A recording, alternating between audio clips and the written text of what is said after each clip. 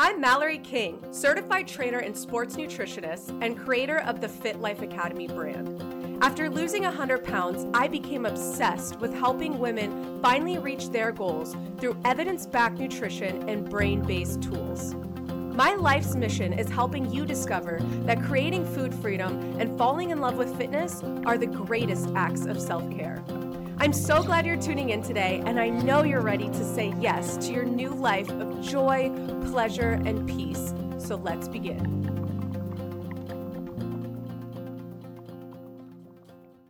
Hello and welcome back. We are zooming through episodes today, and this is another topic submitted by the Fit Life Academy members. They asked me to do a topic about something that we work on a lot in Fit Life Academy. It's a really big part of our coaching. And what that is something that is called an emotional eating toolbox. And I have been coaching clients since 2014. I have worked with hundreds of different incredible people over the years and really gotten the opportunity to understand what people struggle with the most in their fitness journeys, in their weight loss journeys, and in their wellness journeys. And I will say that every single person that I've worked with over the years has struggled with emotional eating to some degree. And we've talked about emotional eating a few times on this podcast. And I always want to say, whenever we talk about this topic, I always have to add that emotional eating in itself is not a bad thing. It's not bad to eat for emotional comfort. It's not bad to honor emotional hunger. That's not inherently a bad thing. The reason why we talk about emotional eating and the reason why we discuss different tools for working on emotional eating is because it becomes an issue when it's the primary way or the only way that you know how to deal with your emotions. If emotional eating or turning to food is the primary way or the only way that you're dealing with uncomfortable emotions, it is likely causing problems in your life. And that's exactly why we're talking about the emotional eating toolbox today. So really, what an emotional eating toolbox comes down to is three things. And there are so many different tidbits of information and advice I've given over the course of all of these episodes. I think this episode right now is podcast number 20. So there have been, I think, all 19 of the other episodes we've talked about this and given advice to some degree. But today we are going to discuss the three things that absolutely need to be in everyone's emotional eating toolbox. So let's get right into it.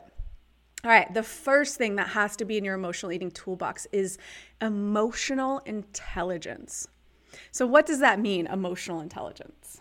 Well, let's discuss emotional intelligence in terms of how it affects you and your relationship with you. So emotional intelligence is the ability to identify your own emotions and monitor those emotions.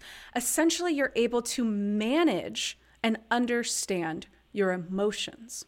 And this is something that a lot of people are lacking in today's society.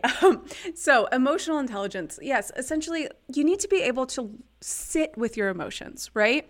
If you're not aware of the emotions that you're experiencing, it's hard to be able to manage them. It's hard to decide how you want to use them.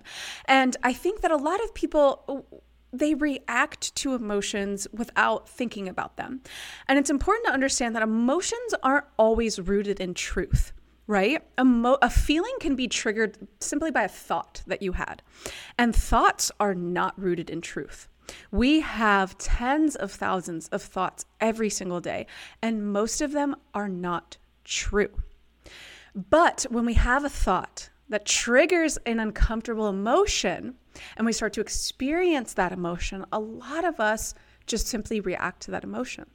So we start feeling sad, or we start feeling angry, or we start feeling lonely. And sometimes we don't even know why. There's not anything rooted in truth that triggered this emotion, but we feel it. And with lacking emotional intelligence, either you're not understanding what you're feeling, or you're not able to sit with that emotion before reacting to it. So emotional intelligence is the ability to be able to sit with your emotions without immediately reacting to it. Because emotions don't always require an immediate reaction. For many of us, We have learned to react to difficult emotions by using substances. These substances that provide us a moment of pleasure or a distraction from this tough emotion, but suppressing difficult feelings only causes them to fester longer. You have to be able to allow your emotions to be and remember that they are always, always, always temporary. So a few tips for this. One is something that I heard a few years ago that I've been using ever since. And it is an important reminder that emotions can become physical. You can start to experience sensations in the body. You can have physical reactions to emotion you're feeling.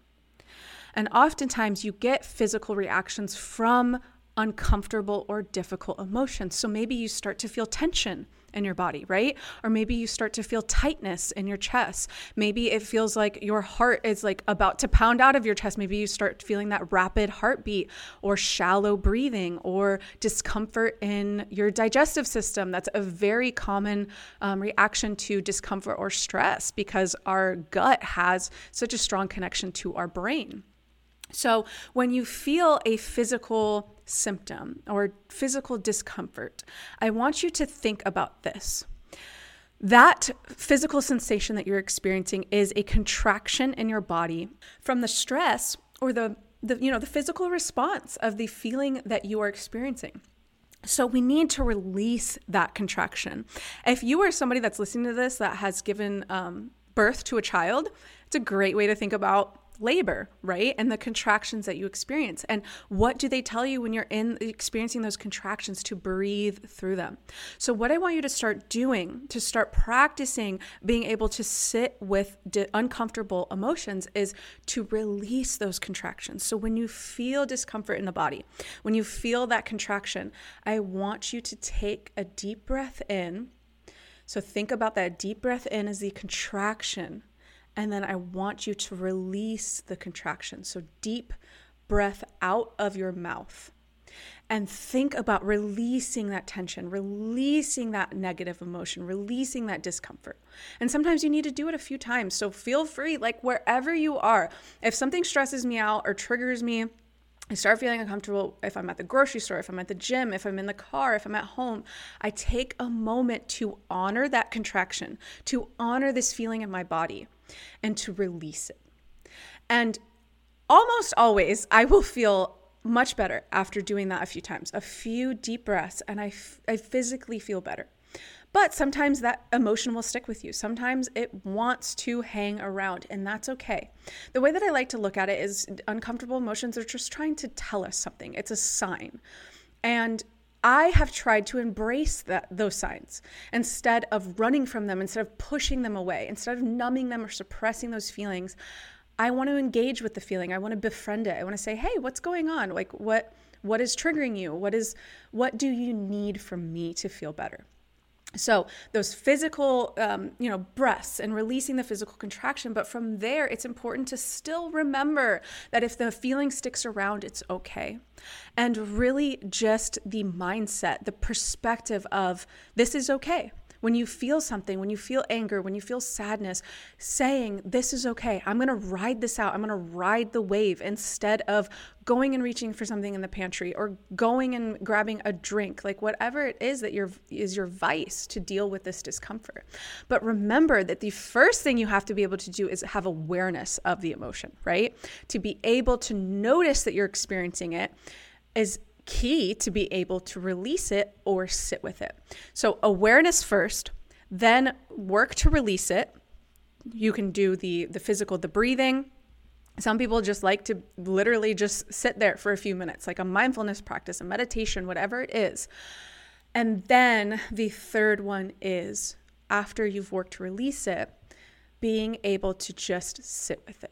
Being able to let it just be and ride out. That is emotional intelligence. Being able to identify, understand, and manage your emotions is key. And that's such a big concept and practice that we do in Fit Life Academy that really sets our program apart from so many different health and fitness programs that are out there. I mean, they're just not talking about these things. The emotional side, the mental side of this journey is so under appreciated and under emphasized in so many different programs. And that's really something that sets us apart. So anyways, step one in your toolbox, or part one in your toolbox, emotional intelligence. The next one is self-soothing techniques. So once you've identified the emotion, you've, done something to try to release the emotion, and then you accept the emotion. Now what you can do is something to self-soothe. So currently that's eating, right? You're not doing step one. You're not going through the emotional awareness and all that. You're just turning to the food. Now that you've worked on the awareness of the feeling and releasing the feeling and then letting the feeling be, which I know sounds so counterproductive, the release and then the allow, but I promise you it works. So number two, self-soothing. So of course we want to look for things that are more positive and productive to the life that you want to live. So if you feel like eating isn't a positive or productive way to be feeling or experiencing these emotions or dealing with them, what is your new option? So I recommend having a few different things in this part of your toolbox. You want to have a few things that you can turn to because it kind of depends on what feeling you're experiencing. If I'm feeling anger, I'm probably not really going to want to go on a walk. If I'm feeling sad or, a little bit of the depressies, a walk is perfect for me. But if I'm feeling angry, doing like a rage dance where I put on like some Linkin Park or like some, metal or screamo music that I loved as a teenager, put those headphones on and I act like I'm in a mosh pit in the middle of my room. And that's such a great way. It's actually a true technique. In like the spiritual or mindset or personal development world. It's called rage dancing. And you put on a song that gets you, feeling that emotion of anger, because anger is not a bad thing. This is a great opportunity to remind you that anger itself is not a bad emotion to feel, a scary emotion to feel. It's when people feel anger, don't have emotional intelligence, and turn it into aggression, that anger can become an issue. So rage dancing is a great way to express or release feelings of anger in a positive or productive way versus going out and punching somebody in the face or going and grabbing a couple of drinks or eating, right? So you need to build yourself some self-soothing techniques that work for you. It's going to be different for everybody, and it's going to be different for the feeling that you're experiencing. So this does need to be things that only you can do for yourself with yourself. It does need to be things, remember, self-soothing. So you can't put like calling a loved one in this list or going to get coffee with a friend. Those are definitely wonderful things to go in like the realm of your relationships and your social life. But in regards to being able to self-soothe, this is what's important, and this is what people are missing. They turn to other people or other things to feel better. You have got to be able to fucking rely on yourself. You have got to be able to make yourself feel better when you are struggling, because you have to rely on you first, number one, bestie, cheerleader. Like, you are that bitch. You are the person that has to fix your problems, not other people. So yes, of course, it's great to have a community. It's great to have friends and family and loved ones that you can rely on, that support you. It's great to go to therapy. That 100%, huge proponent of therapy. But ultimately, you have got to have tools that you can use for yourself that don't involve help from other people. So that can be going on a walk, dancing and singing a song, writing. That's another one that I love. I love journaling. I love writing my thoughts. Like, I'll even write kind of like poems or haikus or short stories. Like when I'm going through something emotionally, writing has been such a tremendous way to get my feelings out, like putting pen to paper. I actually have a tattoo on my arm, and it's a quill. And it's on my writing arm. And it was inspired by a quote by Ernest Hemingway. And the quote says, "Write long and hard about the things that hurt." And writing has been such a fantastic way for me to express so many of my hard emotions, to get that out onto paper. So again, this is unique to me, right? You have to start exploring and figure out what tools work for you. I know that writing works for me because I started practicing different things. I started trying different things to figure out what brings me peace? What brings me happiness? Like, what helps me feel better? And it's walking, it's singing, it's dancing, it's writing. And then having some mindfulness techniques are definitely very helpful. If I'm going to go meditate for 5 minutes or do breath work for 5 minutes, do a grounding technique for 5 minutes, there's so many different mindfulness techniques in itself that you can practice and try. I actually am not big on like standard meditation where you just sit and, you set an alarm for however long and you just sit and focus on your breath. There's actually a lot of ways to practice mindfulness that you can start to explore and figure out what you like and what you don't. So for me, I have fallen in love with breath work. I love grounding techniques, don't really like meditation. You've got to explore those things, but you have to have some self-soothing techniques.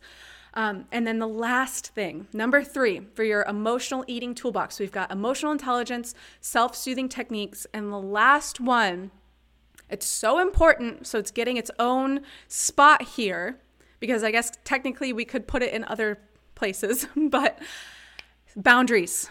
Boundaries is number 3 in your emotional eating toolbox. And that might seem like a random one. It might seem like, why is that number 3? Go listen to, I believe it's podcast number 2. It might be podcast number 3, but it's the one that's titled Stop People Pleasing. It's the episode all about people pleasing. That episode will tell you exactly why you need to set boundaries and exactly why it's so important for your emotional eating issues and for your toolbox. I mean, people pleasing, absolutely. I've seen that sabotage so many people on their journeys, because essentially what it comes down to, when you are a people pleaser, your life is not yours. You are living life for other people. When your life is not yours and it's the life of everyone around you, you are not fulfilled. I know for a fact that you are not truly happy and fulfilled in your life because your life is not yours. If your life is not yours and you are not fulfilled or happy, that's going to come out in a lot of different ways in your life, and emotional eating is a big one. So I want you to go check out that episode if you have not already. Really, number 3 is it's self-care techniques, right? And the emotional eating toolbox is just a toolbox that goes into the shed of self-care, right? You've got your self-care shed. Emotional eating toolbox is just one thing that goes in it. So general self-care techniques are incredibly important for this, of course, but specifically so if you do one thing to better care for yourself, boundaries is it. And boundaries will change your fucking life. And I will tell you, I have created boundaries in my life in the last 6 months that I have never created before. Like, I have stronger boundaries than ever, and it has completely changed my life for the better. And I will definitely dig into that in another episode soon. But for this one, we're going to wrap it up here because you have homework. Go check out that boundaries episode, and I'll catch you in the next one. Thank you so much for tuning in today, and I can't wait to see you next time.